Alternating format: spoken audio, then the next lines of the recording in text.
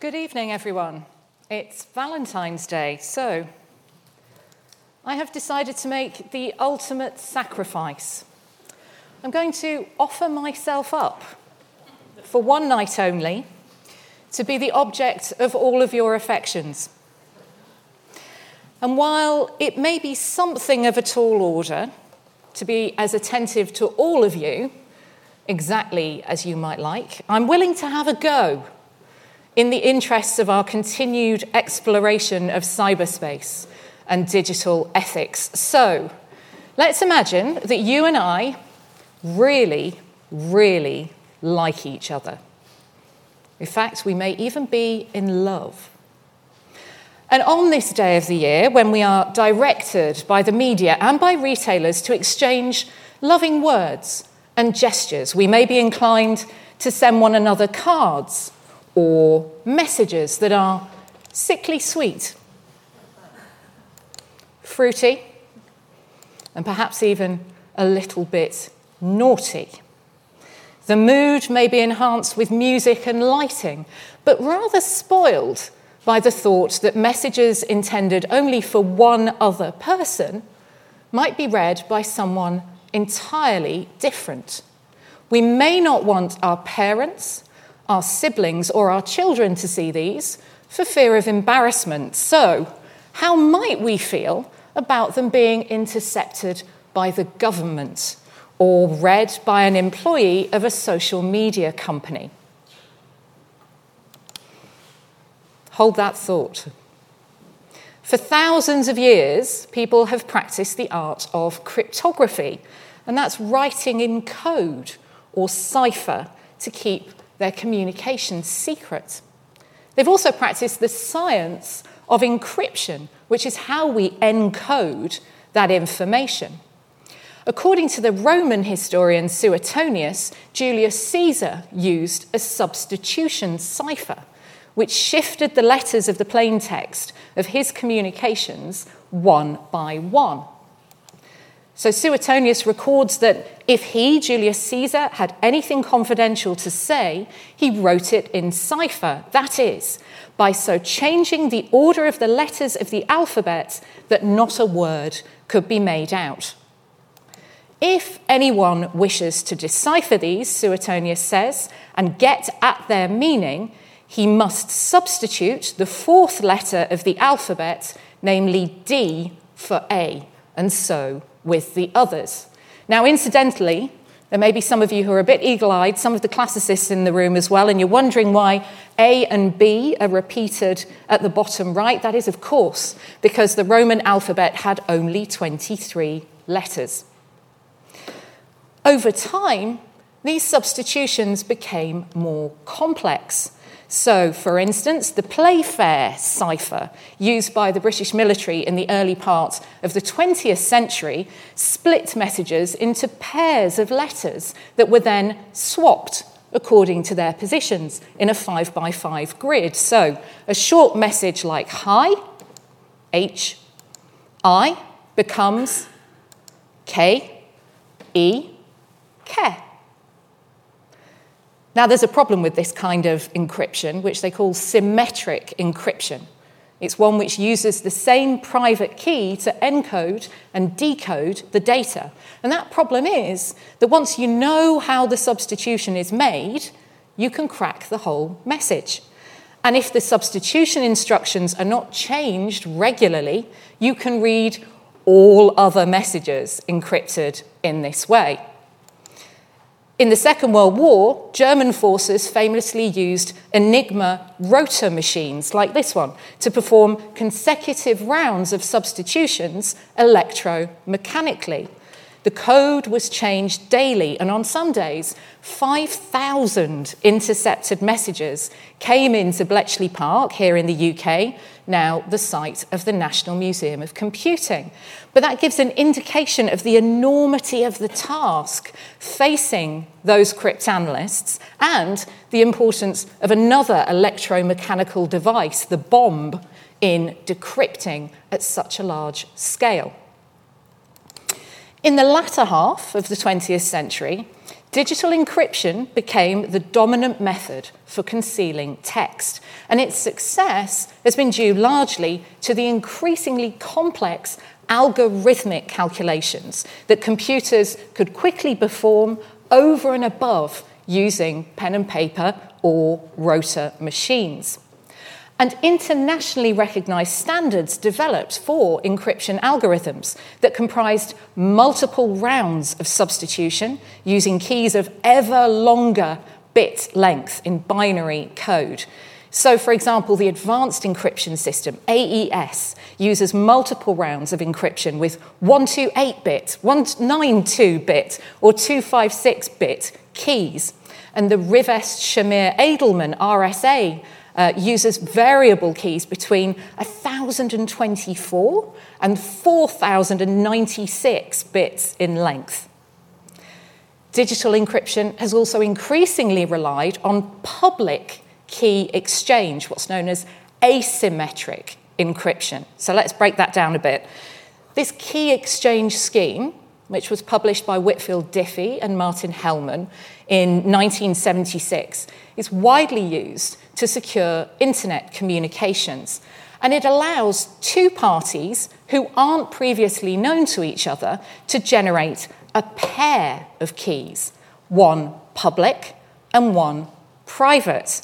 They can then share the public key with each other while keeping hold of the private key. So that was my task of a very brief history of cryptography in about 7.5 minutes, which is not too bad. I'm not sure if it's a world record, but it's a record for Gresham College, I think. Okay, all of this encryption is only possible when the message is in transit, on the move from one point to the next. As soon as the message reaches the servers of the message platform, it can still be read in the clear. And this means that the companies operating the platforms can read our messages and that government authorities can intercept them and read them too. Now, a saying that you will often hear in this context is, if you have nothing to hide, you have nothing to fear. But I would argue that this confuses privacy with secrecy. Hiding suggests concealment for nefarious purposes, being dishonest perhaps, or otherwise lacking in transparency. And transparency is something that helps us build trust with other people. But we all have things that we want to keep to ourselves. Perhaps it's something in our past about which we now feel a bit embarrassed, a thought that we worry might be shameful, an opinion with which others might not agree. Keeping things to ourselves can be an act of self-regulation. It can prevent us hurting others or speaking inappropriately. We may be asked to keep secrets for or about other people in order to protect them. So I used to work for law enforcement, and earlier in my career, I signed the Official Secrets Act in the UK. I was cleared to access documents marked secret. And the secrecy of that information to which I was privy was determined on the basis of national security. Because sharing intelligence beyond a very strict circulation was deemed to pose a risk to the country and a risk to citizens. Far from being a threat to people, secrecy in this particular context was deployed in the interest of protecting them from harm. Whatever is secret is either not allowed to be known, or it's only allowed to be known by selected persons.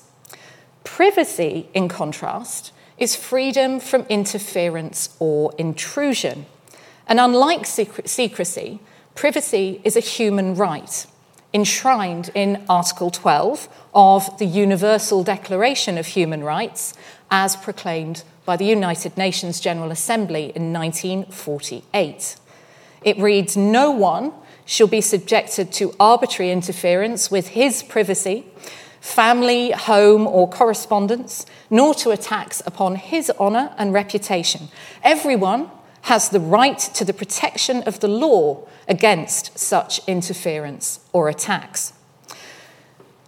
Admittedly, the use of exclusively male pronouns here is not great, but I should stress that Article 2 of the Declaration states very clearly that everyone is entitled to the same rights, regardless of sex. And I want to draw your attention to the word arbitrary in the first line there, because it suggests that there may be times when interference with one's privacy is permitted, as long as it is subject to certain restrictions and to oversight. And this is something that the European Convention on Human Rights probes further, these exceptions. So Article 8 of the Convention states that everyone has the right to respect for his private and family life, his home, and his correspondence, but also that there shall be no interference by a public authority with the exercise of this right, except such as is in accordance with the law and is necessary in a democratic society in the interests of national security, public safety, or the economic well-being of the country, for the prevention or disorder or crime, for the protection of health or morals, or for the protection of the rights and freedoms of others. Well, those are quite a few exceptions, aren't they? And perhaps more than some of us might have expected. The right to privacy is the reason the police need a warrant to search your house. In democratic countries with rule of law, a search warrant or a similar legal order is also required to compel phone companies, internet providers, and messaging platforms to disclose the content of your communications. And at this point, I think it's high time that I introduced you to Alice and Bob. As well as enjoying what seem to be totally impractical bike rides, Alice and Bob are the golden couple of cryptography. And you'll find that they pop up in almost every discussion on the subject. So let's explore message security through Alice and Bob's experience of using apps and making use of a lovely, clear infographic which Martin Kleppmann, a renowned cryptographer, has very kindly agreed that we can use. When Alice sends a message to Bob, as in the top row here, it will look to her as if the message has gone straight to him. But there's an additional step. What she doesn't see in her app is that in order for the message to reach Bob, it has to pass through the app's servers. And as we mentioned, even though the data is encrypted in transit, when it's on the move between two different points, it comes to rest when it reaches those servers of the platform. And when it's at rest, however temporarily, it's no longer encrypted. And this is what allows online providers like social media companies to identify what you're interested in, to serve you adverts based on the content of your conversations. And for the last decade at least, this kind of access has been a standard feature of the business model of big tech. So, while many of us may suspect that Facebook and others are listening to our offline conversations through our phones' microphones, actually, it's been much more practical for those companies to mine our text chats for keywords that correspond to products that we may want to buy. Government authorities can also request the content of those messages. And this slide shows the number of times law enforcement around the world requested user data from Meta, Facebook's parent company, in the first 6 months of 2022. I've included links to this report and to data for the other tech companies in the further reading for this lecture in your transcripts. Many governments also have the legal power to directly intercept your messages. Just like a telephone wiretap, they've been able to listen in live to what you do and say online. And this process has also relied on the fact that data has not been encrypted when at rest on the servers of the platform being used to send the message. Tech companies can also scan the content of your messages to identify serious crimes, such as the distribution of child abuse material or terrorist propaganda. And global mechanisms have developed that give clearly illegal photos and videos a unique signature, a hash value. Those enable this kind of content to be removed from many different apps and reported to law enforcement in lots of different countries. And this process is in fact enshrined in US law. Some of the largest US-based platforms make millions of reports, 29.4 million reports in 2021 of suspected child abuse material to the National Center for Missing and Exploited Children in the US, NCMEC for short. And NCMEC sends these reports to police all over the world on the basis that distributing, downloading, possessing images of child sexual abuse is a serious criminal offence in the vast majority of countries. However, information that is plain text, that is unencrypted, is also vulnerable to criminals. If someone is able to hack into the service provider in that top row example in the middle there, they too can read our messages in the clear. Information such as dates of birth, home addresses, credit card numbers, bank details, passwords are valuable to the bad guys. So from a security perspective, the next logical step is to encrypt data so that it's unreadable for the entire length of its journey from sender to recipient. And this is known as end-to-end encryption, and it's shown in the middle row. In end-to-end encryption, the message is still scrambled and it can't be read even when it is at rest on a platform's servers. And this has become the new industry standard for messaging platforms precisely because it provides greater security. But it also presents practical challenges. Because companies can no longer read the content shared on their platforms, they also can no longer scan that content for activity that breaks their rules or breaks the law. And this is understandably a concern to governments who want to know when their citizens are committing serious crimes. Police, intelligence agencies, and child protection charities are among those who would rather end-to-end encryption wasn't deployed at all on the most popular apps and platforms. Government authorities can still intercept that data themselves, and they can still request it from the company, but they can't unscramble it so that it reads as clear text. It remains jumbled. Now, whether that's a good thing or a bad thing very much depends on your perspective. Any parent of a child in a democratic country with rule of law may understandably want that child's safety to be prioritised above all else. But a journalist who risks their life to report the truth under a repressive regime may depend on the privacy and security of their online communications simply to survive.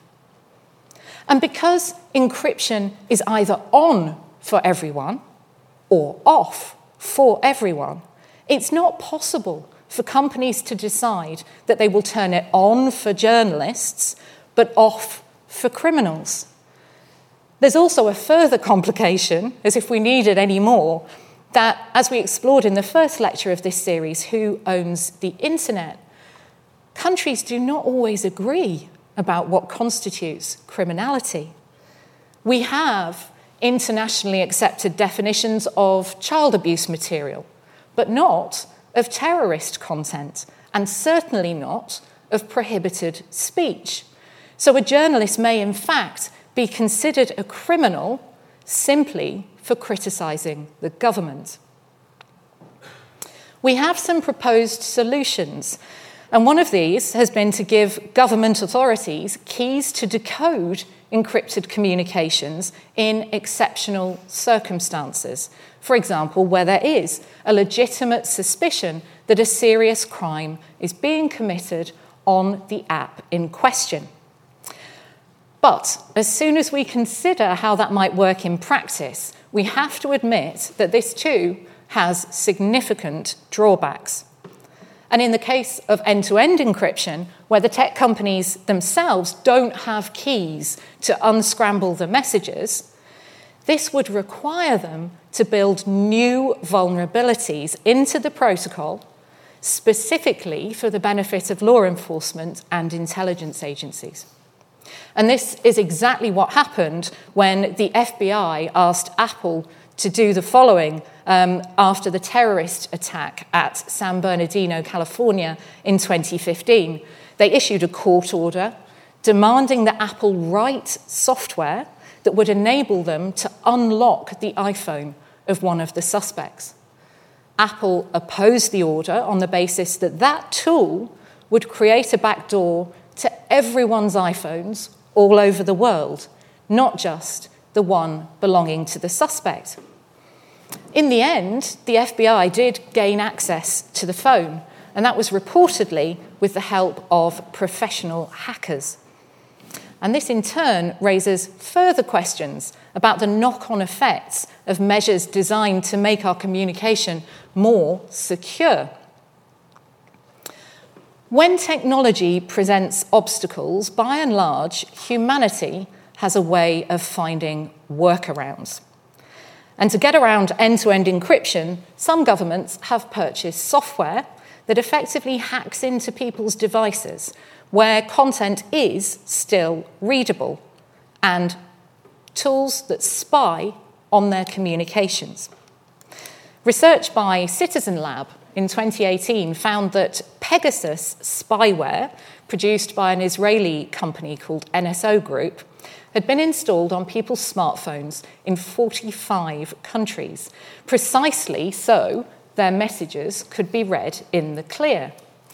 And although the company has claimed that the software is only intended for use against criminals and terrorists, more than 600 politicians and government officials were targeted around the world, including French President Emmanuel Macron and the leader of the opposition Congress Party in India.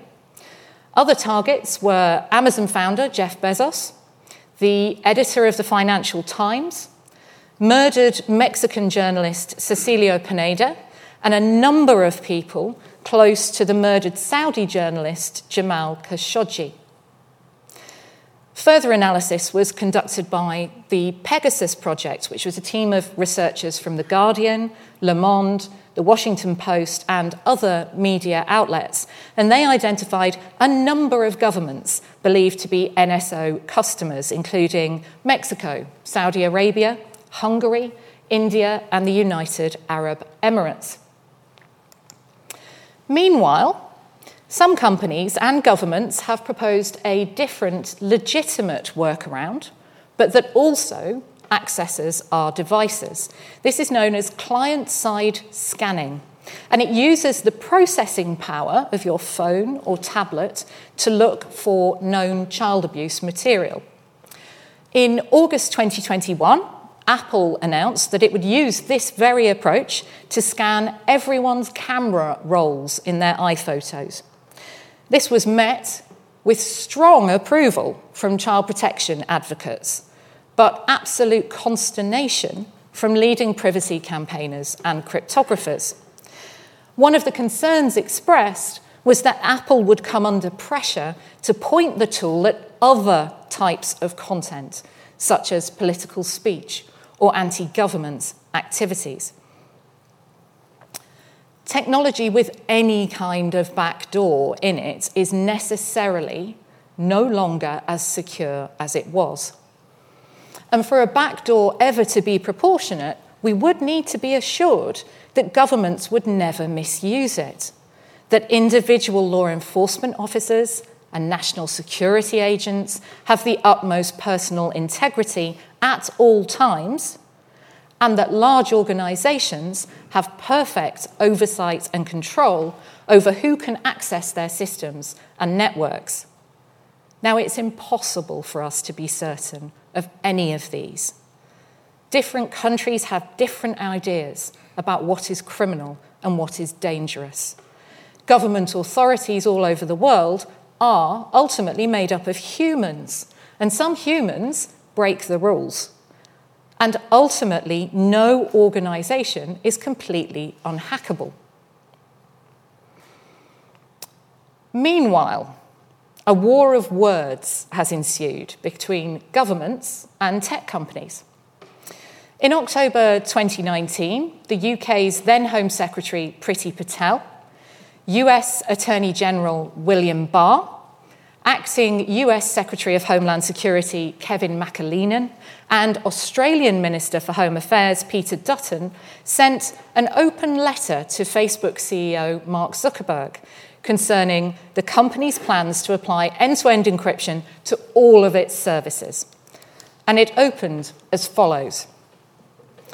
We are writing to request that Facebook does not proceed with its plan to implement end-to-end encryption across its messaging services without ensuring that there is no reduction to user safety and without including a means for lawful access to the content of communications to protect our citizens. So the ministers then saw only one viable solution to the problem, which was continued government access to people's messages in the clear, unencrypted. Facebook's failure to guarantee this is portrayed as endangering people.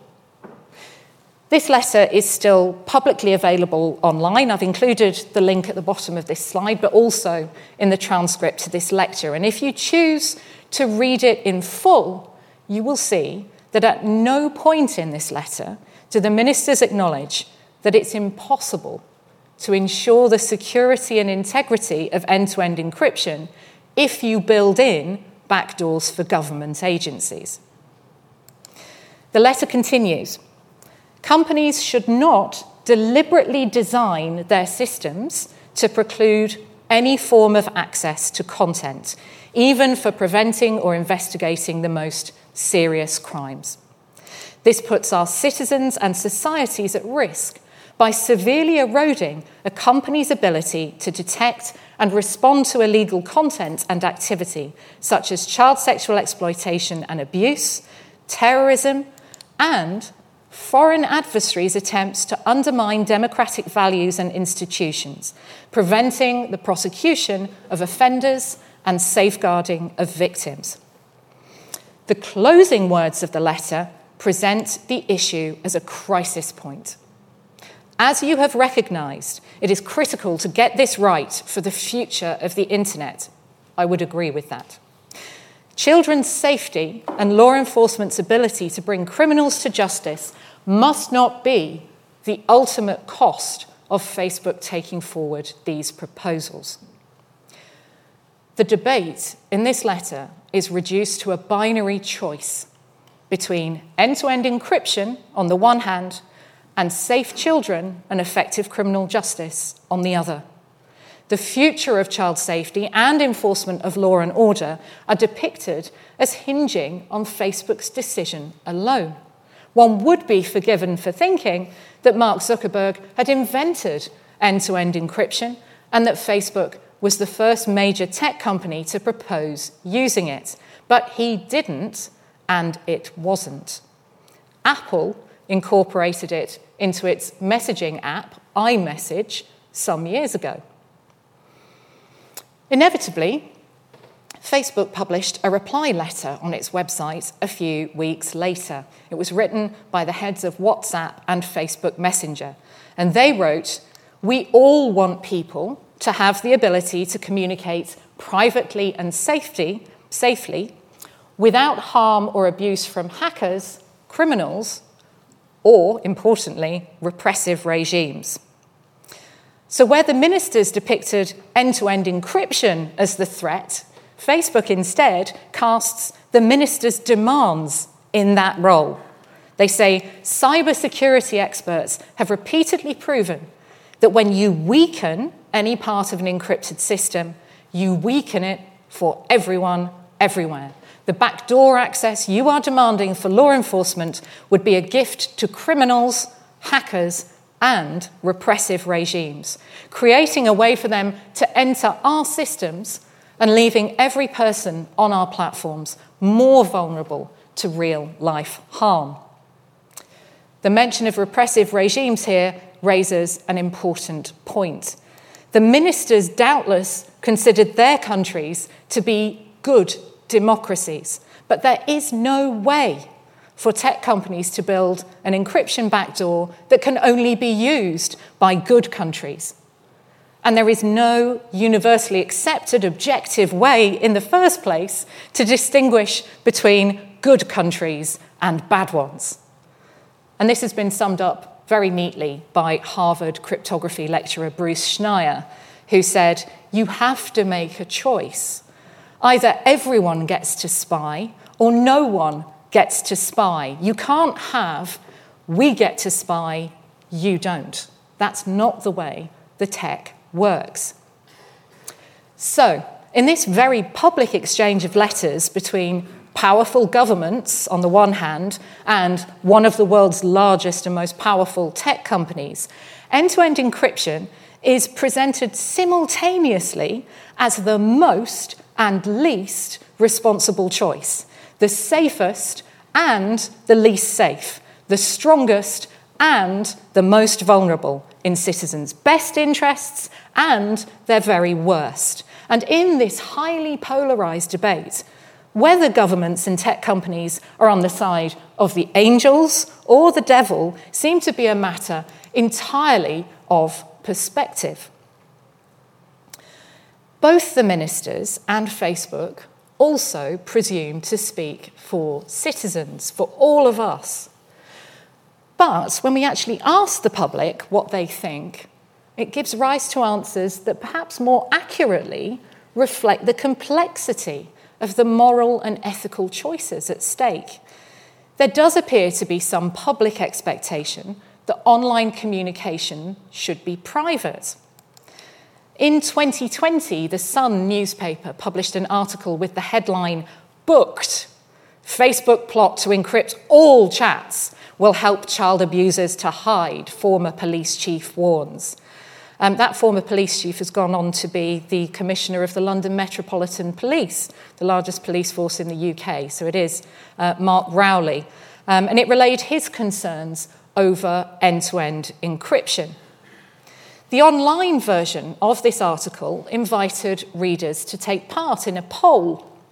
And given the negative thrust of Mr. Rowley's comments, I was quite surprised back in 2020 to see that the largest proportion of voters on the Sun's website, 58%, still thought that messages on Facebook should be end-to-end encrypted.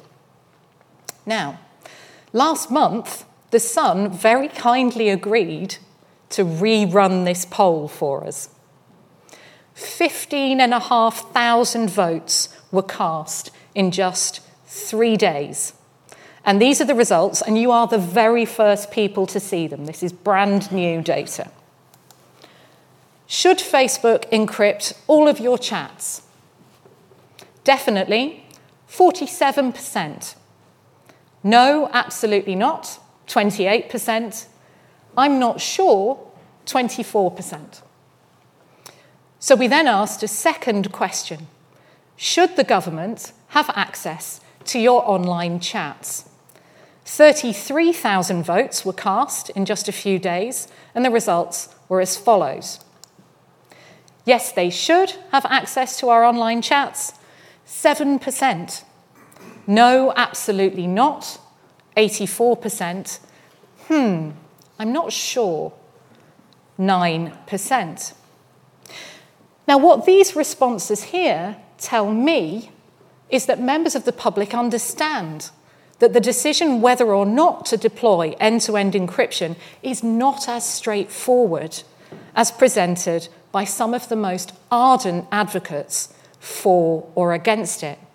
The people who voted I'm not sure, are just as interesting, perhaps even more so, than those whose opinions were more certain. Because it is one of the most difficult ethical dilemmas the global community has faced in regard to information technology. And since end-to-end encryption increases the risk to some members of society and reduces the risk to other members of society, some researchers have tried to take a utilitarian approach, one that draws on Jeremy Bentham's philosophy of the greatest happiness for the greatest number. But any attempt that we make at an accurate cost-benefit analysis quickly encounters real obstacles. We simply don't have the data to quantify people harmed versus people unharmed in the UK, and we certainly don't have them for the wider world. Even where we do have partial data, for instance, the reports of child abuse material to NCMEC in the US that I showed you earlier, it's not possible for us to verify the direct impact of end-to-end encryption on those report numbers until it's actually deployed. And it's even harder for us to quantify its impact on the safety of individual children around the world. And besides, the more we go down this route of trying to quantify harm, the more distasteful that endeavour becomes. Insisting on a tally of children harmed is understandably unacceptable to child protection advocates, for whom every single instance of child abuse is one too many. And at the same time, arguments that pit child safety against privacy bully us into an unholy reckoning. They force us into weighing the life of a child against the life of a human rights activist.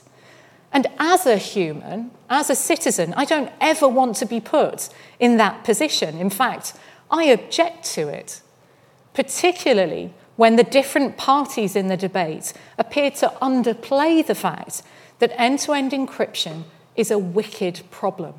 It's one that cannot be solved simply by appealing to logic, ethics, or emotion.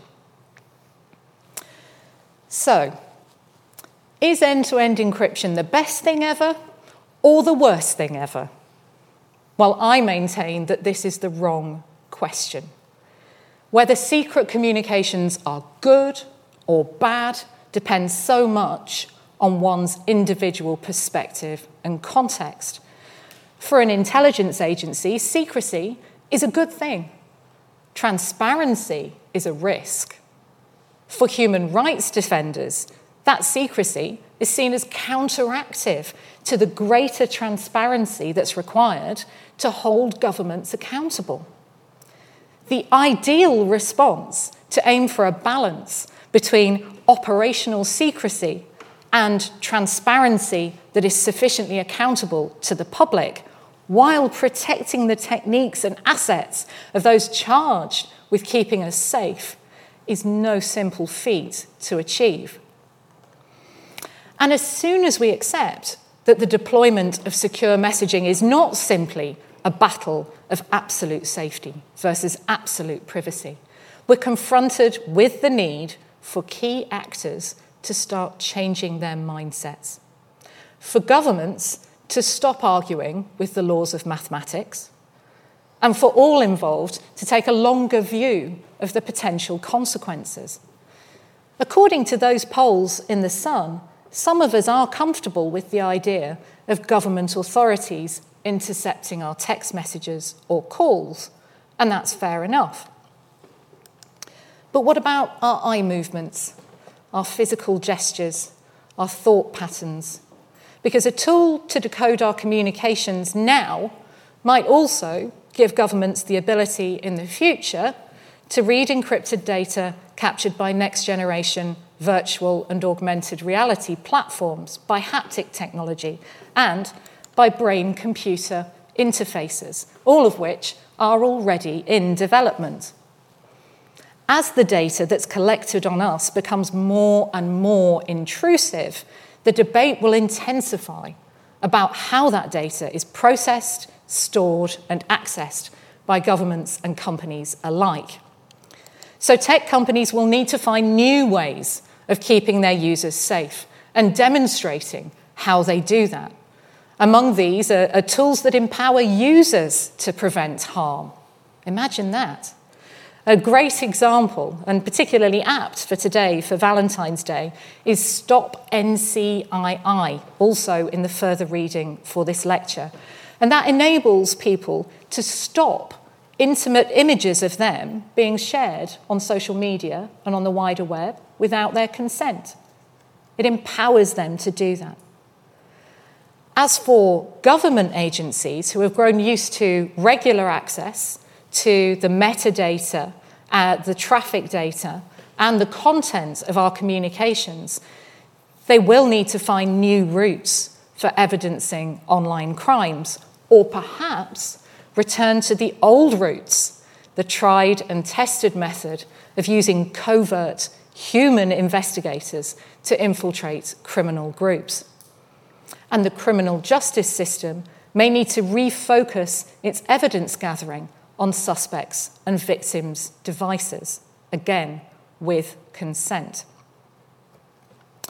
2,000 years ago, my favourite Roman, and incidentally the subject of my PhD, the Roman satirist Juvenal, he asked, "Quis custodiet ipsos custodes?" Who will guard the guards themselves? And this maxim is still regularly applied to modern surveillance conducted by governments and by tech companies. But oversight is only possible when authorities lift their customary secrecy to such an extent that we can scrutinise their methods and hold them accountable. And by the same token, companies may wish to conceal the details of their security operations because how they do what they do has a commercially competitive value. And making public how they identify criminals and terrorists can also give the bad guys valuable information on how to game their systems. But the alternative, if they keep everything secret, is that we, the people, cannot judge if they are abusing their power or overstepping their bounds. So paradoxically, it may be the very opposite of privacy and secrecy, transparency, that helps us determine how to proceed with securing our communications and overseeing surveillance in the future. Because the more we can see for ourselves what is done with our data, the better we can chart the right course of action for society. That said, my fervent and my heartfelt wish for you on Valentine's Day is that whatever you get up to, you at least have the option of doing it away from prying eyes. Thank you very much.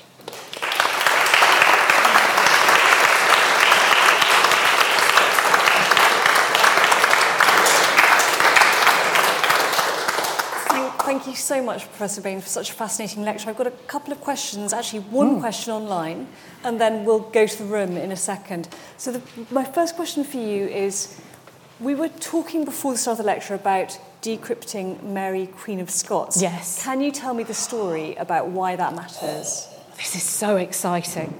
And it was reported in the news, I think, a few hours after I sent through my slides and my transcript for this lecture, so I didn't quite have a chance to squeeze it in there. So as many of you will know, Mary Stuart, Mary Queen of Scots, she wrote in cipher, in a graphic cipher, so it's a cluster of symbols for each letter or word or idea. And as you will also may know, if you did history at school, those letters were intercepted by Walsingham, Elizabeth I's spymaster, and the decrypting of those letters led in no small part to her prosecution for treason and her execution. Now, we've always had the letters on the English side, but she was writing in French to people in France. And this is a great example to me of security in obscurity. because three, I wouldn't say amateur cryptographers, because one of them is a computer science professor, and I think that would be doing him a disservice. But three people who've been working to decrypt documents in the French National Library, spent the last 10 years doing so, found a bunch of letters that were considered by the French National Library to be something to do with Italy. And they've been there for hundreds of years, over 400 years. It's 436 years since their execution, I think. 1587? Yeah, that sounds about right. So they were reading these letters and they thought, well, these are odd letters because they've got feminine pronouns in them. They appear to be written in French. And they start seeing this keyword of Walsingham popping up. And they realise that these are letters from Mary Stuart. But what kept those letters secret and encrypted all that time? The fact that people didn't think they were hers. The fact that they sat in an archive and someone assumed they were somebody else's and they weren't relevant. So it's a fantastic example of security in obscurity. And I think obscurity is something that I haven't touched on enough in this lecture. Yes, if you have nothing to hide, you have nothing to fear. But actually, for most of us, if you're not that interesting, your communications are not necessarily going to be flagged as suspicious. And I think a fair point is that when we're scanning for content, and I used to work on the team in Facebook that work with law enforcement, reporting and acting on this kind of content, so I can see all sides of this very, very tricky problem. But when you're scanning for content, you're not reading everybody's messages just in case they mention something. You're looking for particular signatures of images or particular keywords being used in particular contexts. That said, end-to-end encryption prevents that kind of scanning and flagging, and that's what's really problematic about it. But I love this idea, and I'd like to probe this idea a bit more of security through obscurity, hiding in crowds. Yes, I wanted to ask more about Pegasus. You said that when somebody comes up with an encryption system, somebody else is trying to break it just as soon. So is there anybody, do you know of anybody working to make Pegasus irrelevant somehow? Well, yes. So the trouble with Pegasus is that it hacks people's phones. And one of the the trouble with Pegasus is that it hacks people's phones. Yes. So it relies on people like you and me not falling for the scam and letting it into our phones. So one of the really, really important things that we can do there is awareness. And so the Pegasus Project and Citizen Lab, I thought, were very good, particularly the Guardian newspaper, the Washington Post, in getting the story out there so that people could understand that they might get a WhatsApp message that looks genuine, that looks legitimate, and that if they were to click on a link or they were to open that message, that spyware was downloaded onto their phone. And that appears to be what happened to Jeff Bezos, certainly. There is a story, reportedly, around getting a message, allegedly, from a Saudi prince and possibly having his phone infected that way, or someone pretending to be a Saudi prince, I should say, before we get into trouble. So that relies really on people's personal security and not falling for phishing scams. What I would say is come back for the 6th lecture of my series, where we're going to talk about cybersecurity for humans. But I think... Just getting on Signal enough? Do you have to be on WhatsApp? Or are they just doing So WhatsApp is end-to-end encrypted. Signal is end-to-end encrypted. So you're probably going to have the same problem of people trying to get into your device. Again, I think unless you are of particular interest to a hostile regime, which you might be, then by and large, you might not be of interest for that kind of targeted attack, because it really is a targeted attack, not a random one. But what we're going to be covering in a later lecture, the last lecture of this year, is looking at how we can all protect ourselves from those kinds of social engineering attacks. Most modern encryption algorithms are variants of the RSA one, which you mentioned earlier. And they rely, as everybody knows, in the inability to decompose the public key, because it is made of very large prime numbers and another number. Yes. However, the NSA has got stunning resources in computing And what makes you think that they cannot and have not already generated every prime number that is available to the word length and the register combination word length of every machine? And therefore, they can actually do this decryption quite easily. So, there's two things I want to touch on there, and I hope I remember both of them, because I'll be frustrated if I forget the second one. Right, the first one is that we do tend to have a bit of a double standard where governments recommend use of certain standards or use of certain products, or they outlaw use of certain products, but then you find them using them themselves, or they're using them and they recommend them, and then you find them hacking them themselves. So a great example of that is, of course, the UK government's public opposition to end-to-end encryption on WhatsApp and Facebook Messenger.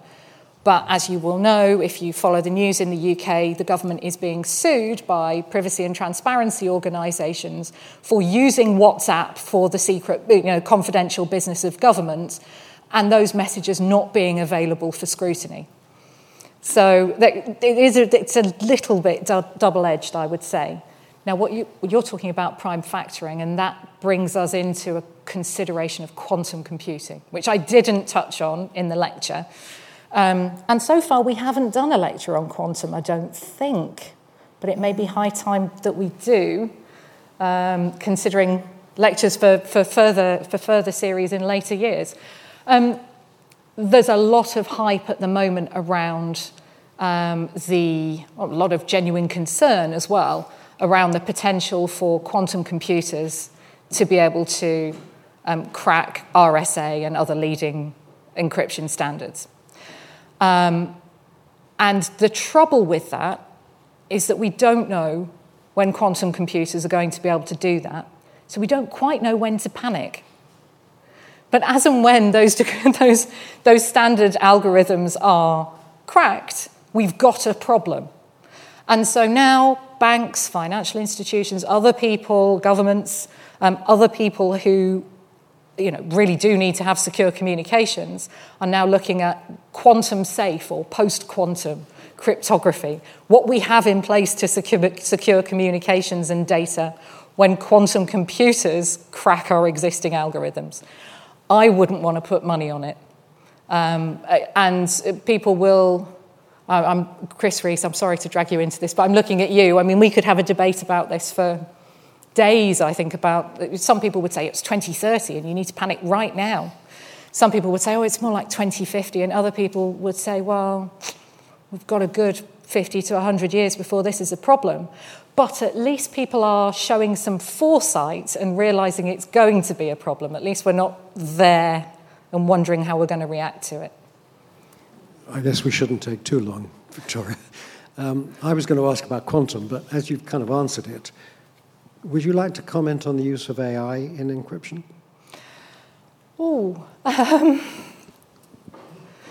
Gosh. Help me out here, Chris. In what respect? Because we have the ability of AI to do the grunt work of that. What were you thinking of in particular? Well, I don't know the answer to the question about the question, but I would have thought that AI can be deployed not so much obviously not to break end-to-end encryption, but to mount attacks on encrypted communications, right. Okay. for instance, so criminal and AI. or defence.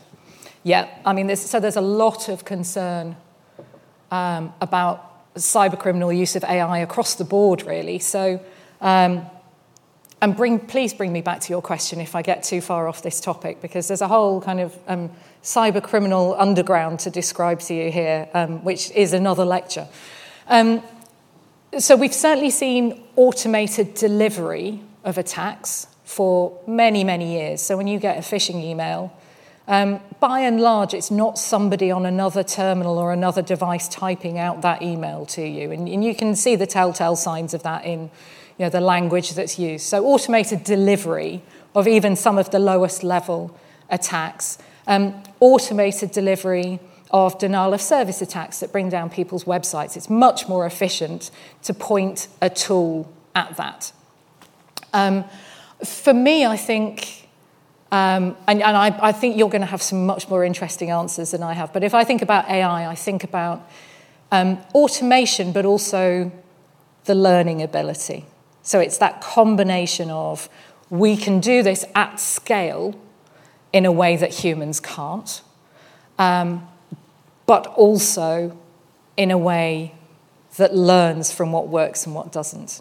And I think that certainly is a concern. But what we're seeing, I would say, in the cyber world for both attack and defense is greater automation, full stop. So, as you know, in the cybersecurity world, automation is what is taking the pain out of security operations, incident response for humans, and arguably giving the humans who work in cybersecurity a much more interesting job, because they're not just looking at lines and lines of code for something that looks suspicious. I think, Professor Baines, we are probably We're coming up to time. Time, unfortunately. Yeah. But can we just flag up your next lecture to everyone? Please do, yes. So the next lecture is Defeating Digital Viruses, Lessons from the Pandemic, 6 p.m, Tuesday the 21st of March. Please do sign up. You'll get a follow-up email after this. Otherwise, you can go online and sign up. Thank you so much, Professor Baines, for such a fascinating lecture. Thank you.